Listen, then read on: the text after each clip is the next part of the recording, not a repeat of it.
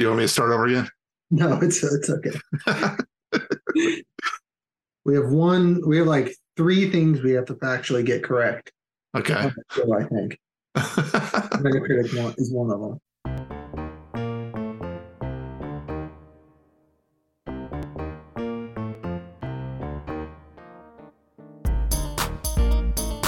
Hello, and welcome to the Cage Equation with Malcolm Mickelson and me, Drake Mickelson. In each episode, we assign where the blame lays in spoiling a perfect Nicolas Cage performance. We use the Cage Equation where we start with Cage's perfect 100 and subtract the Metacritic score, which gives us a points nick that we'll split between the director, writers, and Cage stars. This week, we watched Snake Eyes. In 1998's Snake Eyes, Nicolas Cage stars Detective Rick Santero, who becomes embroiled in the assassination of the Secretary of Defense and surrounding conspiracy. Through a series of continuous shots, Steadicam shots, tracking shots, and first-person shots, we follow him in the 2 hours it takes him to unravel the whodunit and catch the bad guy. We get a hurricane, championship boxing match, multiple murders, treason, construction workers, Lieutenant Dan, the third best Gomez Adams, and the Spy Kids mom. Directed by Brian De Palma, written by David Cope. It's co-starred Gary Sinise, Carla Gugino, John Hurd, and it ran 1 hour and 38 minutes. It made $103.9 million off a $73 million budget and received a 43 out of 100 on the Metacritic score, which gives us 57 points to assign blame. Malcolm, how did you like this movie? I like this one a lot. I think it's my favorite of the older ones we've watched. I think it got a 52, though. My mistake. So let's go with the 48 points to assign. There's really nothing I thought that was terribly wrong with it other than the fact that it was just a by-the-numbers action movie. Yeah. That made no sense at the end, but it sounds like they completely rewrote the ending because they couldn't get approval for their ridiculous budget. There's another thing. It was a $73 million. I guess they had to rent out an entire arena, but I can't see where the $73 million went other than, I guess, the camera work. They also came in 2 weeks early on the film, too. I'm not sure where the $73 million went. Well, I went to that animating the giant ball at the end of the movie. Yeah, that was a weird one. Really bad animation. And then it looked like at one point, and since now I know, so I read the trivia, and at the end of it, it says that the ending of the movie was originally supposed to be a tidal wave hitting the city. And then I thought it was crazy because at one point there's a scene where a van's driving an ambulance, and you can see a giant wave coming. And I noticed it in the movie, and then it's never referenced again. Yeah. And when I was reading trivia, they said that they forgot to cut that scene out, or they couldn't erase the tidal wave, so they just left it in. Well, not only that, when the ambulance finally gets there, it's not an ambulance. Yeah, it's two police officers. Who did they? Okay, maybe I missed this. They're the ones who shot the admiral at the end, right? No, he committed suicide. He just shot himself through the heart. I looked away because that ending drug on for a very long time. Yeah. So it's kind of obvious, except if you weren't watching it for the whole time, you wouldn't know what happened. Actually, I was really happy they did it that way too. I don't need to see any more of he had his back turned. I saw him turn around, and I turned away for a few seconds and turned back, and he was shot. I was just thinking weird the cop shot him at all. That's why I was asking. It just didn't make a whole lot of sense. First, talk about Nicolas Cage a little bit. What'd you think about his performance? I was going to say, I thought this was like the perfect role for him in these movies, where he plays like an unlikable good guy, like an unlikable protagonist, but he's not like terrible. He's not the worst person in the world. He's just kind of sleazy. He takes some bribes. He's not. Yeah, I don't know. I thought it was really fun. I never killed nobody. Yeah, that's what he actually says. I never killed nobody. Well, and he gets to do his freak out a little bit, especially at the beginning. Mm-hmm. And he stood up and he said, "I'm the king of I forgot what, the king of something. King of Atlantic City." Yeah. He was very proud of Atlantic City. He was going to be the mayor of Atlantic City. That was really good. Then he did a couple other spots where he wasn't quite as crazy. They worked really hard on his hairline, you could tell, on a couple shots with him. I was going to ask if you thought he was wearing, at one point I thought he was wearing a hairpiece. Oh, definitely was. Because it was like sitting above his head. It didn't look, you could see where his hair was going back, and that was just kind of floating on top. And then there's actually a little line on his widow's peak, too. Yeah. But even so, that character also wearing a hairpiece, completely believe that, too. Yeah, he is just a really sleazy guy in it. And Nicolas Cage though was really good through the whole thing. There were some really good acting spots for him. Even a couple times when he seemed like he was is a fake bravado a couple times, but it was actually, if you think about it, was actually what the whole character was anyway. Mm-hmm. He didn't do too much action. There was no point where he had to actually do any fighting or anything. He just got beat up, which is actually probably Nicolas Cage's best move. Yeah, but the makeup on him wasn't great after the beat up. No. His left eye was really bothering me because it's supposed to be swollen shut, but it was kind of like it was a little off center. And so it wasn't actually swollen shut. You could see his full eye, and then you could see the swelling end right where the eye went. I always wonder about that. And then I see faces, like you'll be going through news or something like that, and you'll see a face of somebody or a boxer after a real boxing match. And you'll see their faces and you'll realize, yeah, people's faces don't look real anyway after they get knocked off. Yeah. I thought the whole bringing the boxer down to beat up Nicholas. We haven't gotten to that part yet. That was a weird move.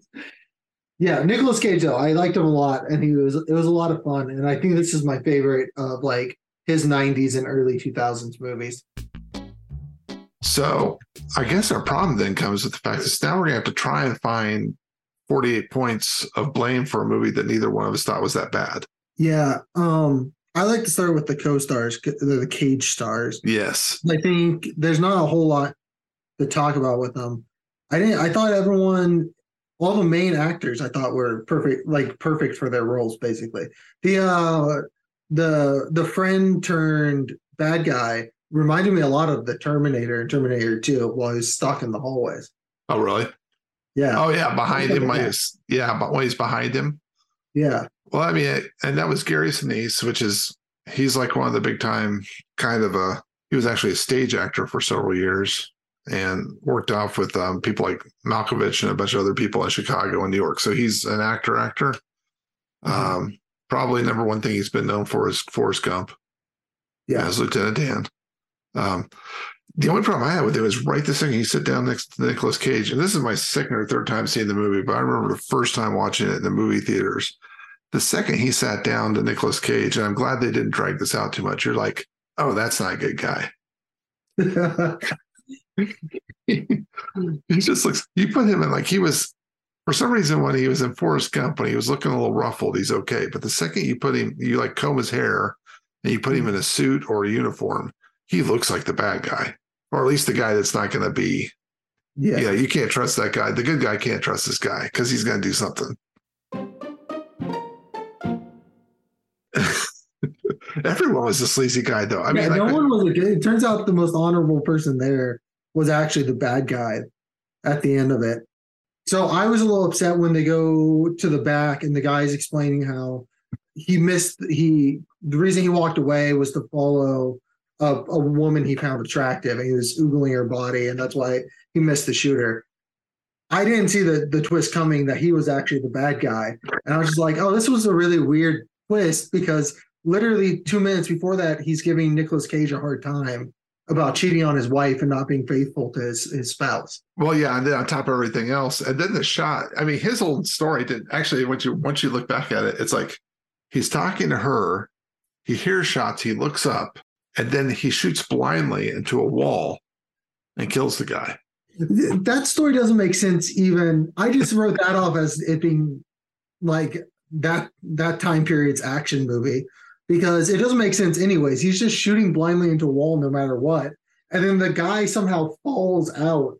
He shoots sideways into the guy, and then the guy's projected out the front of the wall. Yeah. So obviously it was a metal barricade too, I think, on the sides it looked like. Yeah. So obviously it was a set from the beginning. I mean, it was obvious. Once you look back at it, it's like, oh, this story doesn't make any sense. Oh, no, wait. He watched the guy get loaded in. He knew exactly where to shoot. Yeah. So, and then, who was it? Carla Gugino? She was, once again, Spy Kid's mom. Yeah, that's the only thing I knew her from. Yeah. She was good. The box was fine. Yeah. Craig Felsfart. Yes. Playing a creep, which I think that's the only thing I've ever seen him in that isn't Malcolm in the Middle is playing a creep in this movie. He's been in a couple of movies and some sitcoms and stuff, but yeah, this is kind of probably his biggest movie role ever. The guy that plays the Secretary of Defense and the guy that plays the what's his name? The guy that played I think Gilbert Powell. He was the guy that was the head of the company that was like the bad guy behind everything. And then the other one, the one guy that I really liked was the boxer Lincoln Tyler, Stan Shaw.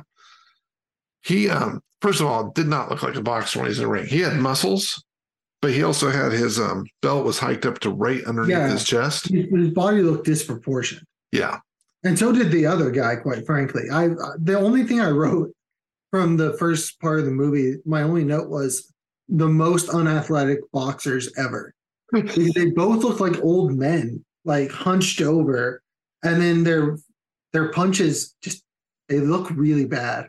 Well, yeah, and they almost look like they looked as bad as did you ever see the Robert De Niro thing on the new what was the one on Netflix? The Irishman. The Irishman when he's like curb stuff. It looked that bad. But yeah, they looked awful, but it was also I think the whole thing was like an homage to the old noir movies. Mm-hmm. And whenever you saw those guys, they never looked like they were actual boxers either. Also, I'd like to put out I used to watch boxing in the 80s and 90s.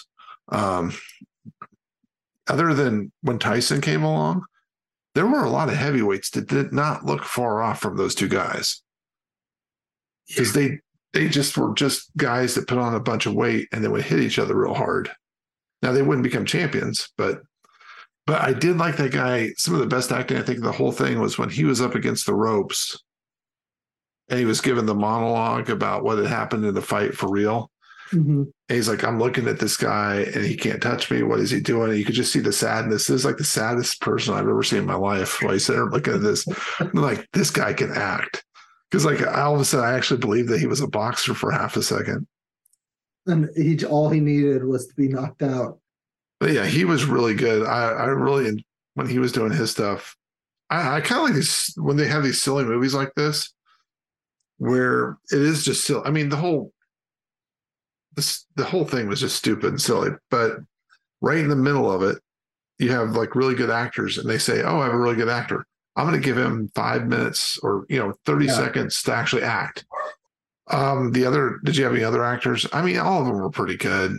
Luis Guzman was in there. Cyrus was Adam. I think what I said, Gomez Adams. Yeah. And he was in some other movies. And when we talk about the director, he's actually been in some of the movies with De Palma on some of his stuff too. So, but yeah, overall, I don't know any of the actors that were bad. I mean, some were boring, but there was nobody who was like, "Oh, I can't believe this person was in this movie." Yeah, no, they all did their parts really well. And I think most of the people that were on the screen were people I'd recognized. Yeah. I mean, I'm looking at the list and I know all the way down to like the 10th person's Mike Starr, which I recognize from Dumb and Dumber. Yeah, I was thinking about the most annoying sound ever. Well, okay, so then because we've talked so much about Stan Shaw, he is part of one of my least favorite parts about the writing of this movie, and it's a really nitpicky point. But one of Nick Cage's genius deductions about how the fight was fixed was the fact that the boxer opened his eyes after being knocked out when the shot happened. Yeah. Like, because apparently when I've watched a few boxing matches, very rarely someone's just completely out cold. And even in the way he went down in the fight, he like stumbles his way to the ground. And it's just a really weird thing to really focus on, because even in the replay of it, it looks like what you would expect someone to look like when they get knocked down in a boxing match, and then hear a gunshot immediately afterwards. Well, the thing was, he looked up, he was looking around, and then he locked eyes with Nicolas Cage. And I think it just kind of stuck. It was like a weird thing that Nicolas Cage, you could tell there was like a bunch of stuff when they were shooting it. The way they shot it was Nicolas Cage in the periphery was noticing all this stuff. Yeah. But he noticed it all because he actually at some point was probably a halfway decent detective. Mm-hmm. And then he put it all together afterwards. I just thought that was one of the sillier parts of his conspiracy. Well, when you get five, well, there were five people then. Okay, yeah, I wrote down it doesn't take five people for a conspiracy because there's a scene where he's numbering off all the people involved and he goes, "That's five." It takes five. Once you get to five, it's a conspiracy. Yeah. Yes, that's a conspiracy. You can have a conspiracy between two people or three. That makes no sense. What? And the other thing is, just since we're talking about the actor and he had his back and forth with the guy, and he asked him what happened. There's no way that guy beat you up, and he said he fought me furiously. I just thought that was a perfect line. It's like the stupidest line in the world that a guy would. He's like lying. How did he knock you out? He didn't knock you out. He fought me furiously. But no, five people are conspiracy, and and then there was the point where Nicolas Cage goes, "I'm the investigating officer. I get access to all classified materials."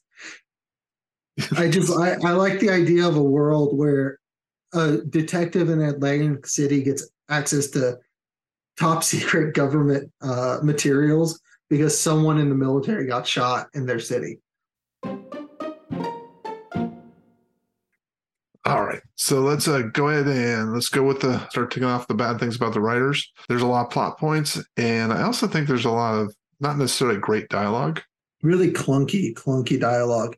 Can you remind me who says this? At one point, someone says "bitchin' technology" in the middle of conversation. Do you remember that line? I think it was Nicolas Cage. It was Nicolas Cage because he's showing him the. It's a camera or something, right? No, I think he's showing him where he was like looking at the he had like the little dot monitor that showed on his phone, basically like a phone that had the map, which is odd because that kind of technology wasn't available back then, especially the graphic technology. Well, that's why it was so bitching. And they had it on this. There would be so many problems with that. Obviously, the reason they did that was so that they could bring it back at the end and have a way for him to track where Nicolas Cage was hiding the girl. But yeah, there was no reason to even have that technology other than they needed it as a plot point later on. Yeah. Speaking of technology, it also has my favorite thing from like movies from the 90s, which is you get to see like what era the movie's from based off if the fancy rich phones are big or small. But then also, for some reason, in the late 90s, they would start spray painting all the phones gold to try to make them look fancy. And that's how you know it's supposed to be a nice cell phone, is that it's like a spray painted Nokia. And you can tell it's still the same phone, and it's just a paint applied to the top of it. And that's what his phone is. It's a spray painted phone with a little thing you pull out the top of it. But wasn't that basically also what that cop might be using? He might have actually bought that thing. I guess, maybe. The way he was dressed in like an ugly orange shirt, orange paisley, maybe. Yeah, it's like a black with orange prints on. And then a leather jacket on top. Yeah, I forgot what they said. He was looking like he's going to a luau with Don Ho, which is was a halfway funny line in the 90s that would have been really funny in the 70s because. If you don't even know Don Ho, I don't even know who that's referencing. He's a 60s and 70s singer from Hawaii. Oh, okay. And so that was his big thing. It was the Rat Pack would bring him on it was basically a really crappy version of representation back in the 70s. A Frank Sinatra kind of thing, so if you can imagine. So I'm sure it was very tastefully done. It was always tastefully done when Don Ho showed up. Because it was always, every time he showed up, it'd be at a luau. And everybody would be wearing leis on their neck and Hawaiian shirts. And then he would sing a song, and then they would all go back to whatever they were doing before. So, yeah. So it was a bad joke from 20 years before, which seemed to be a lot of them. I don't know. I almost wonder if the writing was, in a way, was kind of that bad on purpose. In a way that... Because the whole point was like that Atlantic City was like aging and dying. It seemed like that's mentioned multiple times by multiple people. Yeah, and they were trying to do the whole, like I said before, the film noir where everyone kind of talked like, look here, we're going to do this and we're going to do that, and it's a really kind of certain kind of language that they've kind of came back with the Glass Onion. and all those others, they kind of do the same thing, but they do it well. Yeah. So where it's like, no, it didn't work. But the writer, I mean, if you look at what the writer's done, I mean, he's done several of the Indiana Jones, which I guess aren't. I think they punched those up for the jokes. But then he's done stuff like Angels and Demons. That was the Tom Hanks was playing the guy with the ponytail. Oh, the Da Vinci Code. Da Vinci Code stuff. He worked on like the original Spider-Man in 2000. So I just don't think, maybe he's really good at the story parts, and then it just depends on who they bring in for the jokes. Maybe they bring someone else in to write the humor. Is he good on the story parts? I like the story. It's a good story. It was a good story, I think, but the thing was, it's a really simple story. It's almost like it was a sketch story. It's almost an hour story that was stretched out into, and the way they stretched it out was with all the stuff that the director did. He did multiple story points, and he showed different points of view and everything else. I thought you don't see that very often with the first person thing, and he did it like 3 times. Yeah. Where he told the story from that, and they rewound it, and he showed things from multiple perspectives. I like the fact that they did it, but it didn't become a thing that had to be done every time. Sometimes when bad directors do that, they make sure that you see that, oh, now we're seeing Nicolas Cage come through the door from the other way this time. Yeah. And now you're seeing the story. He did it like 2 or 3 times where it kind of was where it was actually important to tell the story, but then he stopped. He didn't keep doing it over and over and over again. Yeah, it wasn't always, there wasn't very much overlap. It always ended exactly where the next thing picked up, and you were just supposed to realize, like, oh, that was actually the beginning of the movie, even though we're halfway through it. Yeah, and then there was a couple places, they did a couple split screen things that were kind of good, but none of it was ever. The only thing that I think he may have went overboard with was just the tracking shots where he followed people the whole time and never cut. But even that was, I think, more at the beginning. I don't know if you noticed that, like the whole beginning of the whole thing before the actual gunshots happened was basically one long shot. Speaking of following shots, that was my least favorite part of the movie. Was the last part the whole last sequence. I'm going to ask another clarification question. You pay better attention than I do.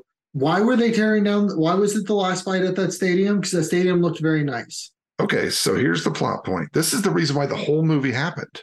I know it is. And I actually rewinded and watched it again and still didn't really follow what they were saying about why it was being shut down. It was halfway explained at when the guy stood up in front of his tower with the tower behind him, and him and Gary Sinise had their little powwow. This guy not only owns a casino in Atlantic City with a stadium attached to it, but he also runs an arms company that designs defense programs and missile programs, high technology stuff for the government, because those are 2 intersections we see all the time in businesses. Okay. So this is why when I stopped listening. When we got to no, this is very simple. He was building the new, Atlantic City casino and stadium, because in the 90s, that was all the rage. Was what nothing. They had quit building in Vegas. I don't know if you know this or not, but Vegas is basically dead. Yeah. And Atlantic City was a prospering place, and they were building a casino. And he had run out of money, so he needed the money from the Defense Department deal in order to make the rest of the casino happen. Yeah, he had started building the construction project, and they'd run out of money. So this defense deal and the assassination of the Secretary of Defense of the United States of America. And the bribery, it sounds like, of several high-ranking officials. Yes, and also and several things like that. That would be more expensive than a casino, you'd think. Yeah, and so that's what he had to do in order to fund the casino, because I guess he couldn't figure out how to get a couple banks to give him bad loans. Okay. Well, I still love the story. The story's good. It makes perfect sense. The problem is the story actually makes sense. The motivations behind it make no sense. And then somehow they got a jihadist to buy into this whole thing and work with the Defense Department to kill the Secretary of Defense. I don't think he actually. Yeah, that whole. Yeah. Let's see. Palestinian-Israeli conflict at one point, which was interesting. But But they also literally said, and we killed a terrorist, so what do we care? So he was an actual terrorist. Yeah. And then he shot what I believe were two soldiers. And then, yeah, it's a really confusing conspiracy. It was way more than 5 people, though. Yeah. So, definitely a conspiracy. And that much we know. How do you think they got Pepsi to agree to be on screen with them? I don't know if you noticed, but every time or during the big confrontation scene where the Admiral pulls the gun on Nicolas Cage, when they finally like confront each other, the Pepsi's just behind Nicolas Cage's head, cycling through an advertisement board for almost the entire scene. And the whole scene is when the guy saying, "Oh, politicians are getting soldiers killed," and this, that, and the other. It's a weird ad spot. yeah. I imagine you have to ask permission, or like Pepsi would have told them to take it out. Yeah. It's stupid. I just it was I don't know why, but I looked behind him and I noticed it, and it just kept flashing Pepsi. I did Pepsi over and over again. I didn't notice that part. So that's I mean, but the whole thing was, I mean, they were a pretty good recreation of everything around there with the arena and everything else. That's probably where the $73 million came in, as they just were making everything as real as possible on that front. I don't know. Last part of the writing. I feel like being the main announcer for boxing is a way more prosperous career than where that guy ended up after he made it at the end of the movie, doing local TV news reporting for Atlantic City. Yeah, I was also thinking that too. I was like watching it, it's like you're going to spend all that money just so you can be I thought he wanted to be like a big like production guy or something. Like that's what it kind of seemed like. He was like scheming his way into being production. That's why he was sending her out into the storm. Well, he said Walter Cronkite, so he wants to be the next Walter Cronkite. I don't know. It's also harder to see. Once again, these are one of those things where it ages out so badly that back in those days, being the head newscaster was actually a national newscaster was actually a thing. And now, there's 40,000 of them, and who cares? Yeah. And Michael Buffer, there was no Michael Buffer back then either. In the 90s, he was in WCW. Yeah, but he was the only one. You weren't going to make, there was nobody else that was going to do that. Now there's still really only one, and it's his brother, who makes, I think, $50,000 per fight that he announces for the UFC. Oh, man. Insane. And he does make enough that he has fake abs. That much I know. And that is a fun fact that I like to share. That this man gets paid $50,000 to announce people's names, and he spends it on fake abs and tells all these athletes that they should be quiet and be happy they get paid. Great dude. I would like to give the writer two things. And I don't know if it's because Gary Sinise said it right or whatever. He had the line, "Don't give me that wounded look. You haven't got the face for it," to Nicolas Cage. He had such a sad little face. He did. And then the other line that I loved was, "Snake Eyes, the house wins." They said that twice. They said it twice, and it wasn't a big like, oh, he said it right at the beginning of the movie, and then it came back at the end. It was only like 15 minutes apart, I think. He says Snake Eyes. They do the final fight, and then he says Snake Eyes at the end of it. Well, I kind of wondered. Because you didn't know he was the bad guy until then. I don't know. Then just don't do that. Don't do the callback. Yeah, the callback was weird. Snake Eyes. I don't know. I assumed he was going to be like gambling, like getting thrown out of casinos for gambling or something. Which, I mean, I guess kind of he gambles at the beginning, but that disappears really quick. And then, so all that eclipse, and it's got a couple good lines in there. The other thing that I think is the most horrible writing of the whole thing was the end, when they're up at the boardwalk. Him and the girl at the end. I was so happy with the ending of the movie where he gets convicted of all the bribery and everything, which is exactly what he gets told is going to happen if he does the right thing. Yeah. Your wife's going to leave you and you're going to prison because everything's going to come out. And then so all that happens, but then for some reason that woman wants to be with him afterwards. Which makes no sense. The woman who was almost sold out by him, like he had to really, really consider whether or not he was going to give her over to the guy. Although it's just days before. This is the guy I'm going to tie my. This is my guy. But he also had the same writer who did that, though. Also had the little thing when they were sitting in the wheel in the stairwell, and he's like, "What is wrong with you? Of course you just take the money. Why would you do this?" You know. And he's making a very convincing argument of what did you think was going to happen when you did all this? And then the writer threw it all away by going, I thought I'd lose my job, not get killed. And I'm like, okay, well, all the good writing just comes around. Yeah. It's like he'd do some good stuff, and then like 3 seconds later would like just throw it all away over and over again. I wonder also, so the writing seems half-baked, and I think a lot of it was just saved by the director, who then decided just to do some weird stuff all the way through. But yeah, that end scene killed me. I'm like, did you watch all the way through then at the very end? Was there more after the credits? There's the 30 minutes. Well, I heard some conversation between the construction workers. Well, yeah, that's all so it's 30 minutes of construction workers putting stuff up. To get the big reveals, the guy takes his hand away from the pillar of a ruby ring. It's in the cement from the red-headed girl who got killed. So she got buried in the cement. Yeah, I'm like, wait, what? Why did you do who? That? Huh? Who buried her in the cement? Gary Sinise did. Is that what they were lowering when they're saying lower, stop, lower, stop? Are they lowering a body in? Is that what that was? Well, they're not. No, it's not the body. They've already made the big concrete piece and they put it in, and the ring from her finger but you can't see the finger, but it's just the ring. The ruby from the ring is in it. So I guess her body's in the pillar. I don't know what's going on. It's stupid. It just seemed like a really bad payoff for like a 20 seconds of or 20 minutes of watching two construction.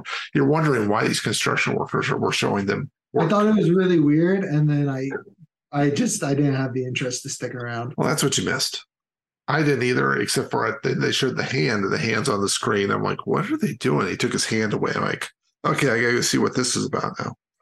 Oh, one last. Okay, I know I keep saying one last She's thing. trying to blend in. She's trying to. Okay, the person I'm talking about. The whole thing set up because woman working for the Department of Defense has evidence that they're faking the results of a missile defense system. Yes. And the admiral, who's best friends with Nicolas Cage, is in charge of this program. He's trying to get past, so he's the one faking it. So to set her up and catch the leak, who's telling the head of the Department of Defense, I think, is providing evidence that has to be provided at a boxing match. It's the Secretary of Defense, too.